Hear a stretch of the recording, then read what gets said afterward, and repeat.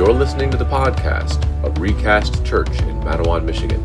This week, Pastor Don Filsick preaches from his sermon series titled 1 Corinthians, Sinful Church, Powerful Gospel. Let's listen in.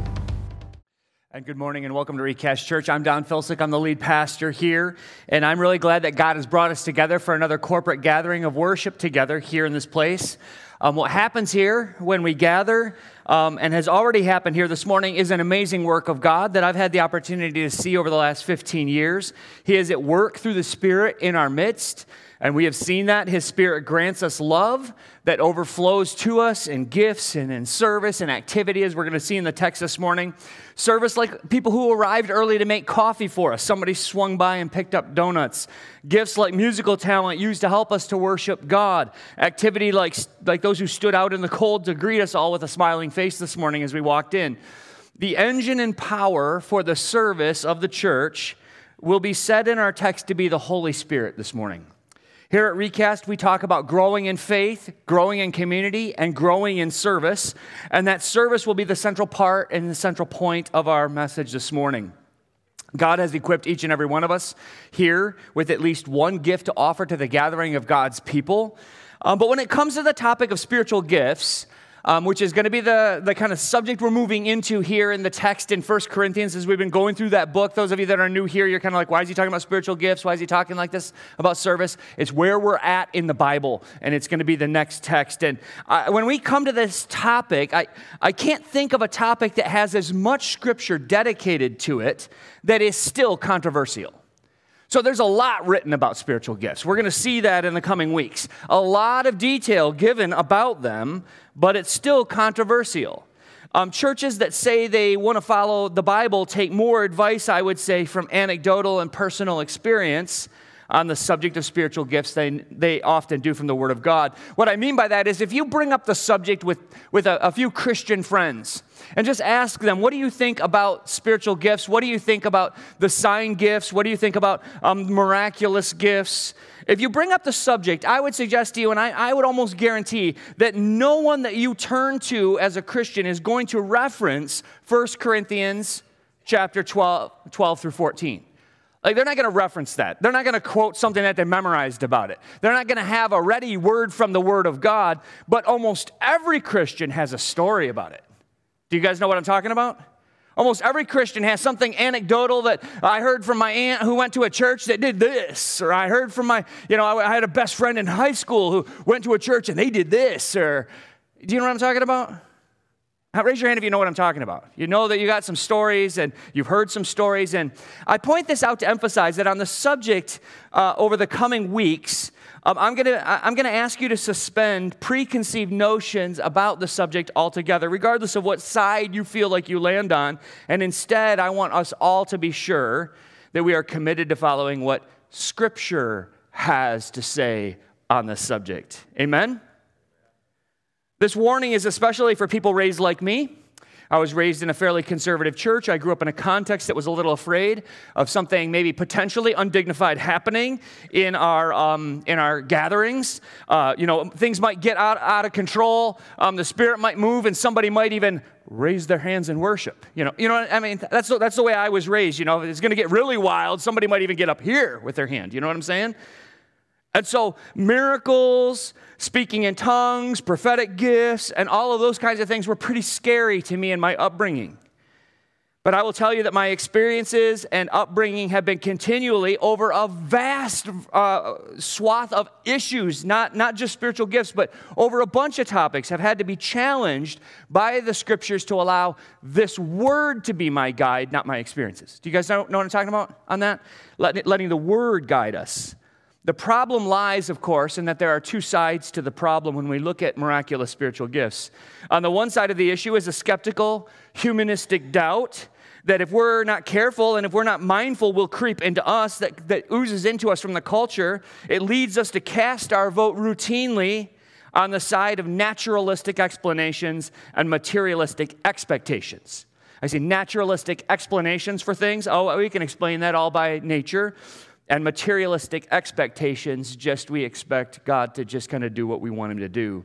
Put simply, some of us just don't leave room for the supernatural and miraculous enough. We don't. That's the way we're put together. While the opposite side is there and alive as well, and that's an overemphasis on the miraculous, making the focus of every gathering a longing for more and more radical manifestations of the Spirit. In other words, some think that supernatural miracles are the only way that you can tell that the Spirit is working. The only way you can tell that the Spirit is moving is if there's something really kind of supernatural going on, miraculous going on.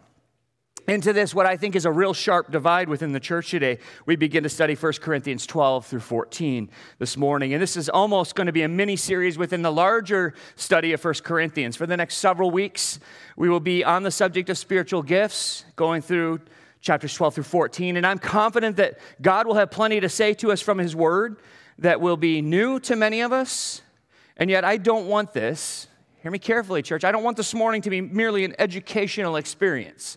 I don't want it to be an educational, like I just walk out of here knowing more about spiritual gifts. My hope and prayer is that God will grow us all in our service to one another as we believe His Word by faith and recognize that He has a role for us to play in serving each other here in this body.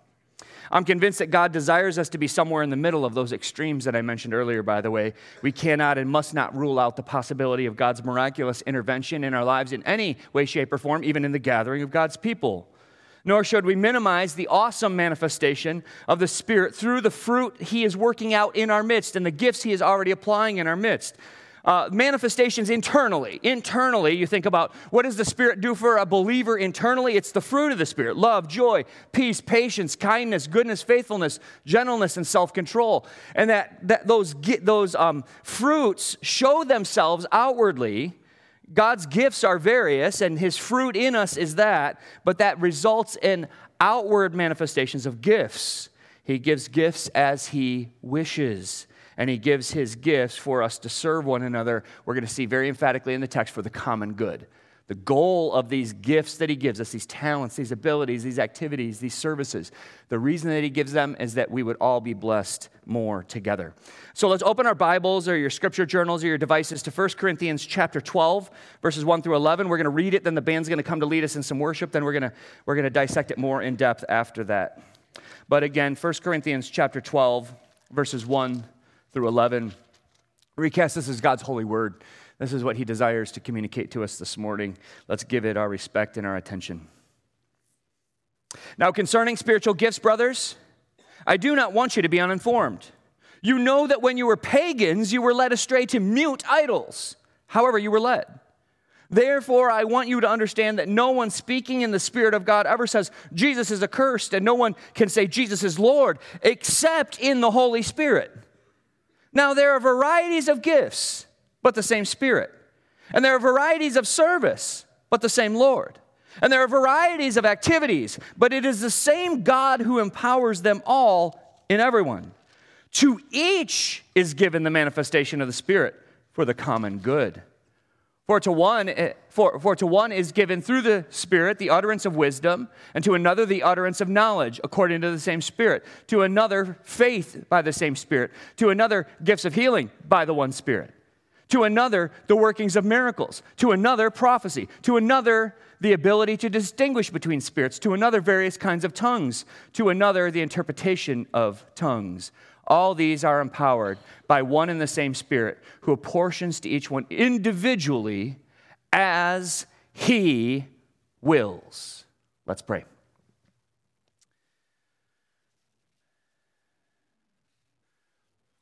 Father, I rejoice in this gathering. I rejoice in this church. I've had a front row seat for coming on 15 years of seeing You work through broken people like me, broken people like us,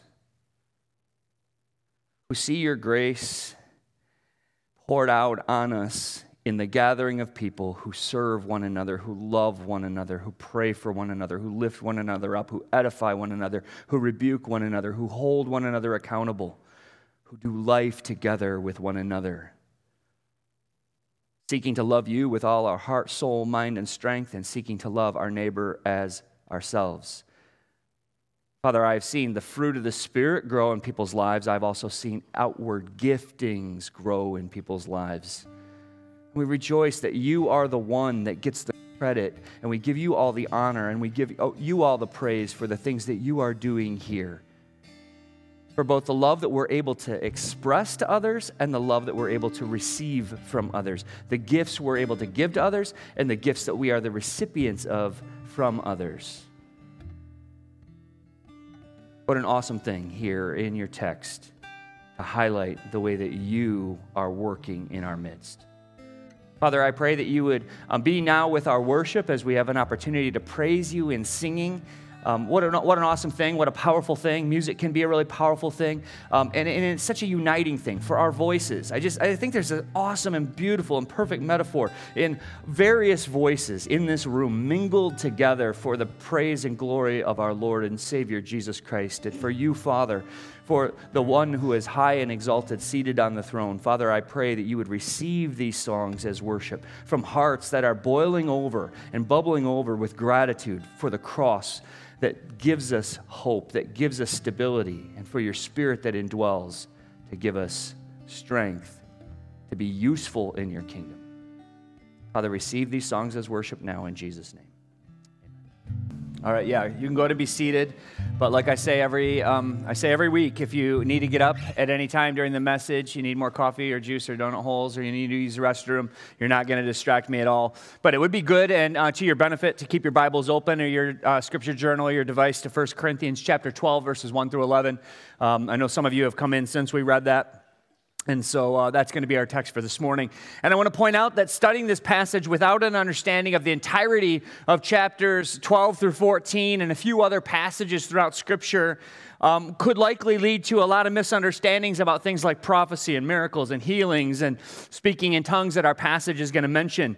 Paul's going to mention them as gifts of the Spirit, but they come up in our text merely as examples, so we're not going to dive into all of that quite this morning. I'll give you some definitions of some of those things, but by and large, that is not the point of the message here, is to dive into those things. You're going to see in the coming weeks that there's going to be more of that coming. But it's not about the description here. Our text this morning is much more concerned with the unity the church is meant to experience and the service we are called to offer to one another while recognizing the diversity of giftings that we are all given for the common good. So don't forget as we study this just how divided Corinth was. Sometimes it's good we need a reset at the start of a text to kind of remind us what we've already read so far in this letter, a very divided Corinth. The church there was all kinds of animosity. There was all kinds of frustration. They were divided over their favorite speaker. Some said, I'm of Paul. Some said, I'm of Apollos. Others said Peter was their favorite. They were divided. We saw last week when they came together for the Lord's Supper, they were divided by class. The rich disdaining the poor and leaving them out. All of that kind of stuff. Some thought by this text that it becomes clear by the time we get to chapter 14 that they were also divided over this issue of gifts of the Spirit. No surprise there. The division cuts across all kinds of areas of church life. And how many of you know when a church is divided, it's divided? You just can't get along. And some of you have had some rough church experiences like that, and you've even come out of that. And when there's division, there's division. Some thought here, what seems to be the case as we start this section on spiritual gifts, is some thought they were amazing because they spoke in tongues while others did not. And it seems like that really, by the end, you're going to see that that's the hot button issue. And so Paul is writing into this divided context with a correction throughout these 3 chapters that are going to come to a head in chapter 14, but it builds. It's going to build. There he's going to put speaking in tongues on a lower plane in chapter 14 because it is not as edifying to the body, the gathered body of believers, while he is going to, throughout this passage, consistently begin to ramp up an elevation of prophecy because of its power to edify the body through knowledge that we all will gain from it. But our outline of our text this morning looks like this. The prereq for service, verses 1 through 3. The answer to the prereq for service is the Spirit. The power for service, the Spirit. The provider of service, the Spirit. So you can see those divisions there, and we're going to start with the prereq for service, which is, of course, the Holy Spirit. That you're going to see Spirit mentioned so many times in this passage, and it's all with great emphasis. So verses 1 through 3, the prereq for service. Many have identified that the first 3 verses are often rushed over in any study, barely even given a glance, because people who read about the spiritual gifts want to get to the really kind of controversial part. People want to move quickly past them because they can be confusing. These first 3 verses are a bit hard to reconcile with the rest of the passage. If you don't understand them, then you just can you have a temptation at least to quickly breeze over them. But Paul is here indicating that he has reason to believe that the Corinthians, the church in Corinth, has a deficient understanding of spiritual things. Spiritual things or spiritual people. Now, I can understand why many translations, even the ESV, uses spiritual gifts in verse 1, but it's at least worth mentioning that the Greek word is much more generic. It doesn't have the word gifts in it. He is addressing spiritual things or even spiritual people, but what it would be is things of the Spirit would be the way that I would understand that phrase, things of the Spirit. And I don't want you to be ignorant, church, regarding things of the Spirit. I have no interest in nitpicking, but the problem Paul is addressing is a more broad problem than just merely spiritual gifts. It has to come down to what do they define as spiritual? How do they think about spiritual? And they were putting into practice, even the way that they were putting into practice what they understood the Spirit did in their midst. It's quite likely that some in Corinth thought of themselves as closer to the Spirit, more spiritual. We might use that phrase nowadays as close to God. Oh, he's a really spiritual guy. She's a really spiritual lady. Well, what do you mean by that? Oh, she's closer to God than me, or he's closer to God than me. We might think that way. The Corinthians were thinking that way. Some prided themselves in being quite gifted and quite upfront. They were over-owning those gifts that God was giving to them, letting their prominent upfront ministry roles get to their head, or the miraculous things that God was doing through them get to their head. But Paul doesn't want them to remain ignorant about these things. Here comes Paul again with a bit of a backhanded statement, a way of saying, you are ignorant about the subject, and I don't want you to stay that way. Okay. How many of you know that's a little like is that that's not a compliment. You're ignorant, and I don't want you to stay that way. I'm going to teach you. I'm going to educate you. I'm going to bring you up to speed. And verses 2 through 3, he is killing 2 birds with one stone. He is reminding them of their past lives being led into the service of mute and dead idols. He says, in the past, you had to be led in that. You weren't even active in that role. You were led by spirits, and the implication might even be demonic influence, but you were led into this worship of idolatry and all of these things. While also emphasizing in the second part of this, killing the other bird with one stone, while emphasizing that it is only through the Spirit that any of them have come into the truth. A double humbling. Back in the past, you worshiped dead stuff and rocks and sticks and statues and things like that. That's a humbling thing to say you worship that which was mute and incapable.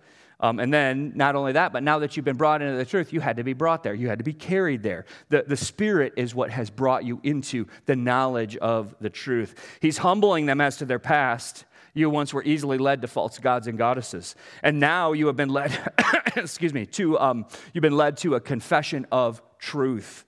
And that is what the Spirit has done first and foremost for any of us, church. The first thing that the Spirit acted on us with is to lead us into conviction that Jesus Christ is Lord. As far as a prerequisite, before we even begin talking about spiritual in the church, spiritual things, spiritual people, he's spiritual, she's spiritual, we need to define that. We need to understand, what does it mean to be spiritual? We have to speak of the ministry of the Holy Spirit's service to us before we will ever talk about us serving each other in the Spirit. Get what I'm saying? What has He done for you? What has He done for us? We were once lost in the darkest of nights, and we thought we knew the way. We sing that song. We were dead in trespasses and sins, even on the road to only understanding, or maybe even sitting in the only understanding about Jesus as Him being cursed. Now, it seems like a dramatic statement. No one can say Jesus is cursed and be of the Spirit. But this is not merely a test. This is not some kind of test for authority or authenticity in teaching. No. Think about this from another perspective to understand what Paul's getting at here. What is Jesus to a world that doesn't believe in resurrection? Like you believe he was a historical figure. Just imagine that. You believe Jesus is an historical figure, but there is no resurrection. Nobody comes back from the dead. What's the best that can be said of him? My goodness, he died a pretty cursed life. Do you know what I'm saying? What is he to a world that doesn't believe in resurrection? What is Jesus to a world that does not believe he is the risen Lord? He's a tragic figure, church. Do you see that? Extremely tragic figure who died on a cross, cursed, tortured for his false estimation of himself. The distinction in verse 3 is that there are two types of people, church. People who can only ever really reasonably and logically call him cursed. They don't believe him to be Lord. They don't believe him to be raised. Therefore, they believe him to be crucified, dead, buried, cursed, done. You get what I'm saying? What is Jesus to the world? Really, they use it in accordance with what they believe. A curse word, right? What is Jesus Christ to the average person out there who doesn't believe? Fodder for cursing, right? But the second group of people are brought into the second category through the awesome and glorious work of the Spirit. These are people who can say, Jesus is present tense Lord. He is Lord. Not he was Lord, and then he died and he's gone. No, Jesus Christ is Lord. There is a category of people, us, church, who can say Jesus Christ is present tense Lord. Amen? But he was crucified. How can he be present tense Lord? Through resurrection. And our faith and trust is placed in a resurrected Lord. The Spirit transforms us from a life that can only ever see Jesus as cursed to a confession that Jesus is the crucified one who bore the curse for us, who became the curse for us, and is now elevated and raised and vindicated through resurrection. He is now the risen Lord. Only the Spirit gives this confession of faith as a gift to anyone. One important way to tell that a person has the Spirit of God alive in them is that they truly, wholeheartedly, genuinely believe that Jesus Christ is currently the resurrected Lord. Thus, the conclusion that all Christians, what he's driving for here, is all Christians are spiritual. You came through the Spirit. One might even say that all Christians who have genuine faith in Christ have been born again by the Spirit. His work in our lives is what initiates us and brings us into this confession of truth. He has already acted on your life in a powerful way if you believe that Jesus Christ is Lord. But verse 3 doesn't serve as a test for authentic messaging. That would be a super low bar, right? Well, I didn't curse Jesus, so I guess, probably okay. Is that a good test for a false teacher? Well, they just didn't say bad things about Jesus, so they must be true. No, that would be a low bar. No, what we're seeing here in verse 3 is a test for spiritual heartbeat. One who doesn't pass this test is not merely a false teacher. They are dead in their trespasses and sins and bound for eternal condemnation. They're not even initiated into the family if they are saying Jesus is cursed, he's not raised. The prerequisite to spiritual service to one another in the church, this is a prereq that is required and we need to process, is spiritual life. The life of the Spirit given to us, which comes to us by the Spirit, granting us faith in the confession that Jesus Christ is Lord. These first 3 verses center everything on God's work. On God's work first and foremost in giving us usefulness to the church, usefulness to his body, usefulness to him. The confession is that Jesus is Lord, he is alive, and he now reigns over me. Can you say that?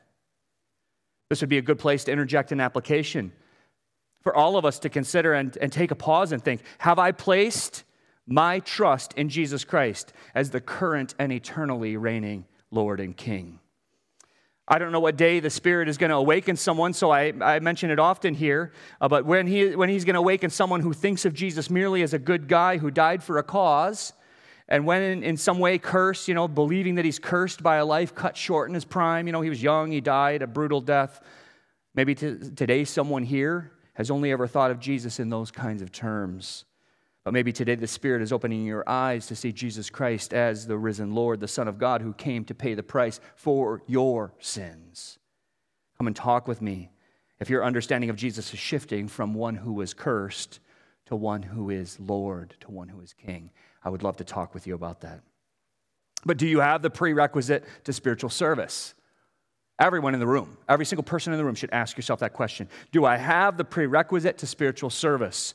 The prerequisite is the Spirit himself granting you a heartfelt confession that Jesus is currently Lord. He is alive and he is your Lord. Not a Lord, not somebody else's king, but he's your king. The second thing is the power then for service. So once we establish that we are in the faith through the power of the Spirit giving us that powerful confession, then we get to the power for service in verses 4 through 7. And verses 4 through 7 make me happy. I smiled a lot this week as I was studying this. This just gives me joy. I mean, all of Scripture is supposed to have a profound impact on us, but some are like heavy text. Some are like kind of weight, and some of them kind of are like, whoa, this is heavy stuff. This one's light. This one was just joy-filled and like giving me a swing in my step. These are verses crafted in a way that puts me over the moon for this church. It makes me delight in you. It makes me glad for Recast Church. It reignites within me a joy for what I've seen here, and even kind of like when I was praying earlier about the past 15 years of things that I have seen over years and years, made up of weeks and hours of people serving one another. I have seen, and I don't think I'm being over dramatic, I have seen the Spirit here. I've seen the Spirit here. And let me start backwards through the passage and point verses 4 through 7, starting in verse 7. I want to point to a word in verse 7 here in this text. To each is given the manifestation of the Spirit for the common good. The word manifestation there. This is when something formerly invisible, formerly unseen, becomes present and seen. It's made manifest. A manifestation of the wind can be known by the trees moving. A manifestation of the Spirit can be seen by people serving for the common good of each other. To say I have seen the Spirit seems like an extreme statement, but it is absolutely true according to this passage. I have seen manifestations of the Spirit in our service and love for one another, where we have seen a variety of gifts in practice for the common good of the church. There the Holy Spirit is at work. Where we have seen services rendered toward God's people, there the Holy Spirit is at work. Where we have seen activities done by flesh and blood people for the common good of God's people, there the Spirit of God is at work. There he is made manifest, made seen, made visible. There God is empowering. Amen? It's a glorious thing. It makes me happy. And trust me when I say I have seen a lot of the Spirit making himself known in our midst. Glorious service rendered in the power of the Spirit by people who have the confession that Jesus is their Lord. No, I haven't seen miracles. I haven't heard speaking in tongues here. I've seen some healings. Those healings have come through chemotherapy. Those healings have come through a lot of medicine. They've come through a variety of different things. I think maybe at one point there might be somebody who was healed through some prayer, but it was all in conjunction with medical attention, right? Like, I mean, how does God work? He does all kinds of healings, right? Amen? I haven't seen a lot of miracles here, but man, oh man, have I seen a lot of gifts being practiced. Lots of service rendered. Lots of activities done for the common good of the body of Christ here at Recast Church. The emphasis of verses 4 through 6 are a diversity, a variety. He uses different words for these things. Now there are a variety of gifts. Now there are a variety of service. Now there are a variety of activities. Service, gifts, activities. While each verse ends in 4 through 6 with a reminder that we have a common God who shows himself in three persons: Spirit, Lord, and God. Holy Spirit, the Lord Jesus Christ, and God the Father. We have them in common. The three words used to describe and define the activities, I use the word activities as one of them, but it's gifts, services, and activities. Those words that God is empowering within his church cover such a broad swath of activities as to encapsulate anything I can think of that we do together in the Spirit. And the reason this is important is that I think we have in our minds very narrow views of spiritual gifts, too narrow. But there are times when I'm talking to a person and a verse comes to mind to give them encouragement, and I believe that is a gift from God. I have been able to offer a word of knowledge from time to time, or a word of wisdom from time to time. But also, there is a time when I've taken a meal to someone, and I have been blessed to offer an act of service to them. While at other times, I've shoveled sidewalks or vacuumed the floors, and I have offered an activity for the Lord. And for all of these things, we are to give thanks to God and give Him credit for manifesting His grace gifts to the betterment of everybody through us, among His people. All activity in the service to one another is spiritual, as it all comes from who? It all comes from God. We tend to think that the word spiritual means miraculous or means supernatural. But not all gifts, not all service, not all activity within the church looks miraculous or supernatural. But when the Spirit moves, we know that when the Spirit moves in us and in a person's heart through love, joy, peace, patience, kindness, goodness, faithfulness, gentleness, and self-control, through the fruit of the Spirit working within us. And this fundamental activity of the Spirit within us produces activities, spiritual gifts, strengths, we call them gifts, and service, which often looks like fairly routine and fairly human acts of service to one another. And by the way, none of this that I'm saying here is meant to oppose the fact that God can and does do miraculous things among His people. It is not one or the other. We need not choose as a church between miraculous manifestations of the Spirit or common everyday manifestations of the Spirit. How many of you know it can be both? It can be both. But one often overlooked and highly missed teaching is that the Spirit gives these gifts. He gives these acts of service. He gives these activities to each one of us for the common good, according to verse 7. So let me ask you a question to hopefully set your mind at ease about the direction of our church regarding the more supernatural gifts we're about to dive into in the coming verses. Here's the question I want you to ask, and I want you to think about it. Is there anything that our church needs, Recast, that the Spirit isn't supplying? Did He overlook us? Is there something that we have to have here? Is there something that we need here that the Spirit just kind of forgot to give? Is He forgetting to give us gifts or service or activities that we're supposed to have? Has He somehow overlooked us and given all the, He's overlooked Recast, but He's given all of the really good gifts to those other churches that have a more charismatic or Pentecostal approach? And we're left out. We've just been left out. If there's anything that this passage ought to engender, from beginning to end, these first 11 verses, if there's anything that ought to well up in us as we read these, it is a trust in the Spirit to give to His church and even to individuals within the church exactly what the church needs. He's given us what we need. He is the one giving us the power for service. He is the one who is dispensing these gifts according to His will. Jump ahead to verse 11 and look at it on the page with me for a second. Stated directly, all these are empowered by one and the same Spirit, who apportions to each one individually as He wills. Whose will is behind the dispensing of gifts? The Spirit's. A good application runs in two directions. Then first, can we thank God for God the Spirit for the gifts, the service, and the activities He has given to this church to offer to one another? Can we be thankful for one another? Can we be thankful to the Spirit for the things that He's doing in our midst? I'm thankful to the Spirit for the way He has manifested Himself in the many acts of service rendered here in the past several years.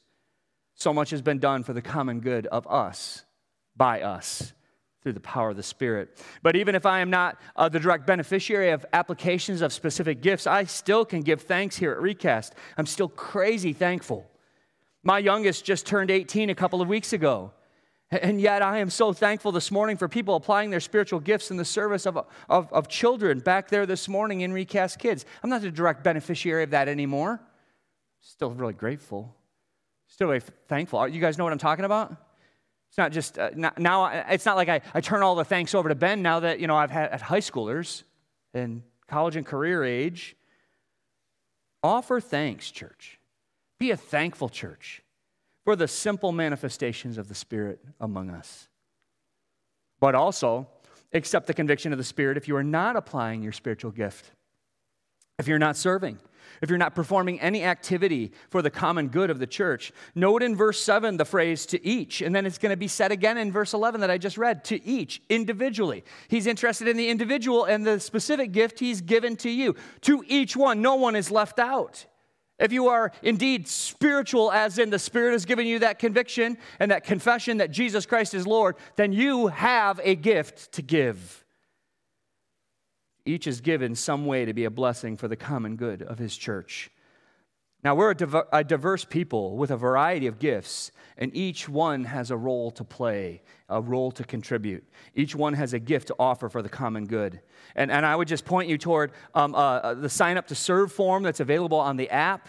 And this is for your spiritual benefit. This is not just me as a pastor going, get busy, get to work. This is you growing in faith, growing in community, growing in service is what we believe that God has designed us for.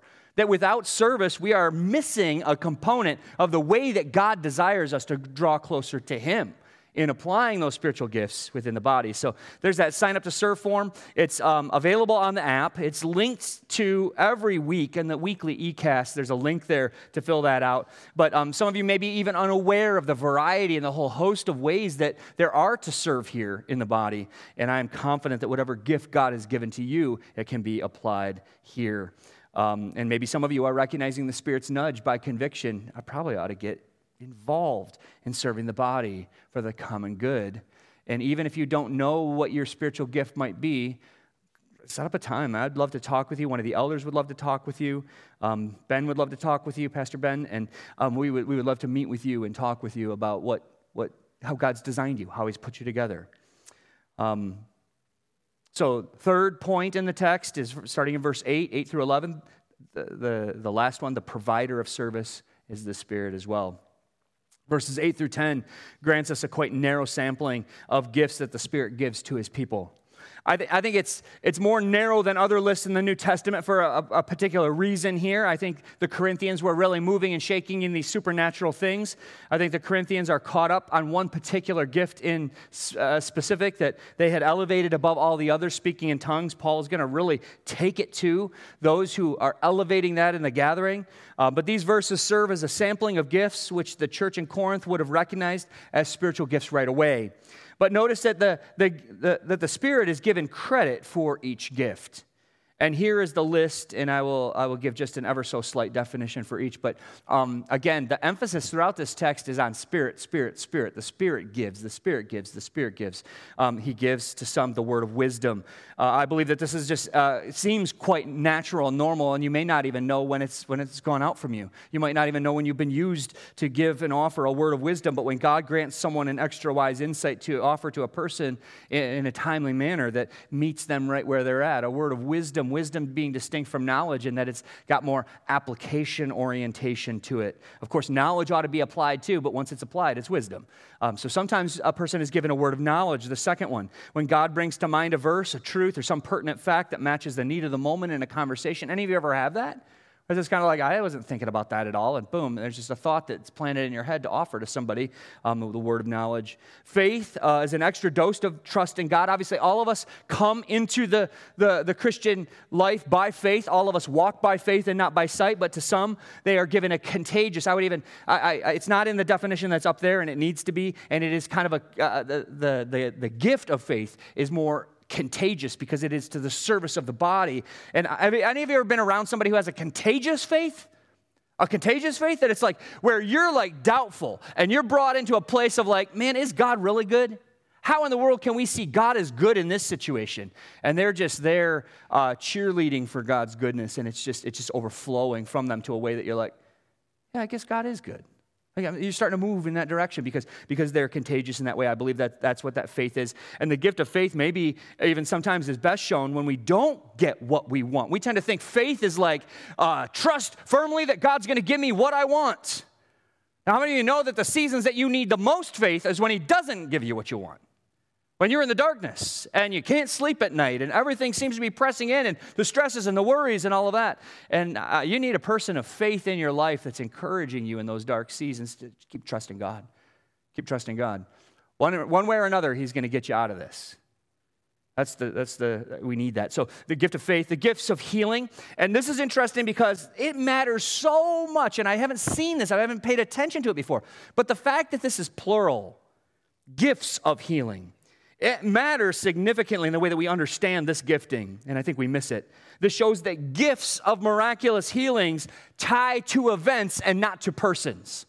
I was reading a commentary this week, actually a chapter in a book by D.A. Carson on the subject, and he said he and a couple of other, even Gordon Fee, goes to and attends a charismatic church that practices these things, said there is no indication in Scripture that a healing ministry should ever be started by an individual, ever. Never. No such thing as a healing ministry according to the New Testament. It's not a healing ministry. It's gifts of healing. Gifts, like plural, like it might happen through you. You might be used to do that, and someone else might be used to do it next time. And it's discrete events of healing that are often God gives, and he heals physical infirmity through the agency of a person, usually through prayer. Workings of miracles, examples in the New Testament that are not healing, and again, it's plural again, same idea, like as if you're not a miracle worker, because let me back up and say why I'm saying this about gifts of healing. I challenged a friend who's from a Pentecostal background who just doesn't think we have enough of the Spirit here. I just asked, if you have the gift of healing as you purport to, why don't you give everybody down at Bronson ER a break because they could use a day off. So just head down there tonight and just say, everybody go home. I'm going to meet everybody in the waiting room when they show up, and I'm just going to send them home healed. Right? We know that's, nobody's ever done that. Has anybody, if you've got a testimony of somebody actually doing that, I want to hear about it. And I'm not saying that God's incapable of that, but I'm also saying, whoa, why are you hiding that under a bushel? You got that ability, and it is an ability that the gift, singular, you have the gift of healing, then by all means, you better get busy. You know what I mean? And there are places to go to just apply that gift all day long. So anyways, it's gifts of healing, and it makes more sense of it to me. The same with workings of miracles here. Workings of miracles, and examples of this are not that Paul went around and did a miracle every time he wanted to. It was a gift from the Holy Spirit, a unique occurrence. There are exorcisms. There's striking a man blind. I don't think we quite acknowledge some of the twisted miracles like Ananias and Sapphira at the point when they're convicted and found out in their lie. What happens? Was that coincidence? They just happened to die that day? That's miraculous. And it says the whole church was in awe and fear. Like it produced something within the church. Prophecy, it's going to get a lot more attention later. This might be an insufficient definition for you. I'm going to take exactly verbatim Wayne Grudem's very thoroughly researched definition of prophecy. And if you're interested in this kind of stuff and you want to dig in, chapter 35 of the Systematic Theology book, we've got a class that's going through systematic theology. They're going to be using that book, but chapter 35 really emphasizes. I read the first 10 pages just in this definition of prophecy, and this is his definition: telling something that God has spontaneously brought to mind. Really generic definition with intention. When we get to chapter 14, you're going to see why. New Testament prophecy is telling something that God has spontaneously brought to mind. I would also add to it that it comes with a conviction that it comes from God. It comes with the weight of saying, God, I really believe God's told me to tell you this. You need to test it. You need to see if it's right. But I believe that God has told me this. The distinguishing between spirits. Some people are just given a gift to smell out truth from falsehood. They can recognize wolves really quickly. This is that kind of gift. Somebody has the ability to just kind of like discern truth readily. Tongues, this is some kind of, I've shifted in my view of what tongues is based on deeper study of chapter 12 through 14 here. Yes, I've looked into Acts. Yes, I know all the things. This is some kind of private communication between a person and God. It's going to say at the start of chapter 14, you're the only one edified by it when you apply it. You're the only one. It's between you and God, and when you do this, between you and God, it is, you're the only one edified, and it doesn't really help the body. So don't do it together. Don't routinely do it together. This will be the way that Paul argues in chapter 14, and what he says about tongues there makes no sense if it's a really good knack for Duolingo, like you're just acing that thing and you're good at it. Or even merely an ability to speak unstudied, real language. I thought for years I would have just kind of camped on that without much study, just said, it's probably just a known language, but I've leaned away from that now. One reason I would distinguish this from the tongue spoken at Pentecost and Acts is that these tongues needed an interpreter, those did not.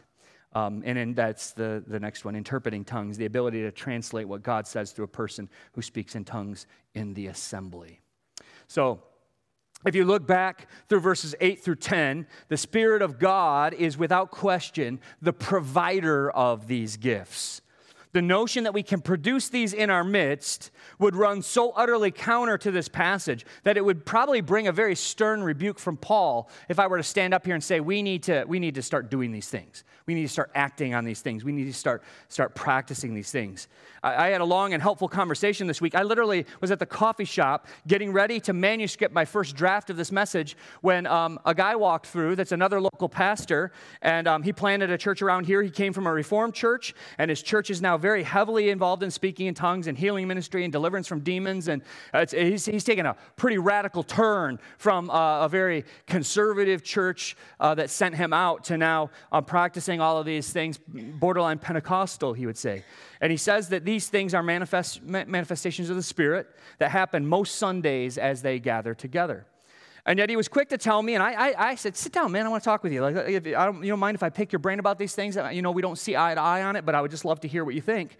And we talked for about a half an hour before I sat down and I wrote this. And his answer to me was that if I wanted these things to happen here, if I wanted these kind of miracles to happen here, and then he gave me a roadmap for that. I need to study more. I need to attend a charismatic conference. He could recommend a couple. I need to attach myself to a charismatic teacher, a mentor who would guide me in tongues and healings and all of those kinds of things. But here's the point that I want to make. In my discussion with him over that course of that half an hour, there was nothing in there that was like, if the Spirit wants you to have it, you will have it. Everything in that discussion was, do these things to get the Spirit to do for you.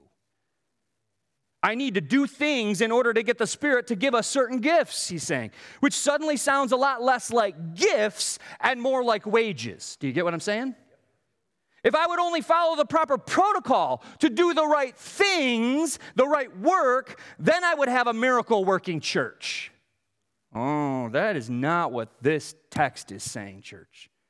Matter of fact, it's counter to this. I don't point this out to be negative toward that other pastor. I only point it out to highlight how utterly dependent I want to be on the Spirit to do what He wills in our midst.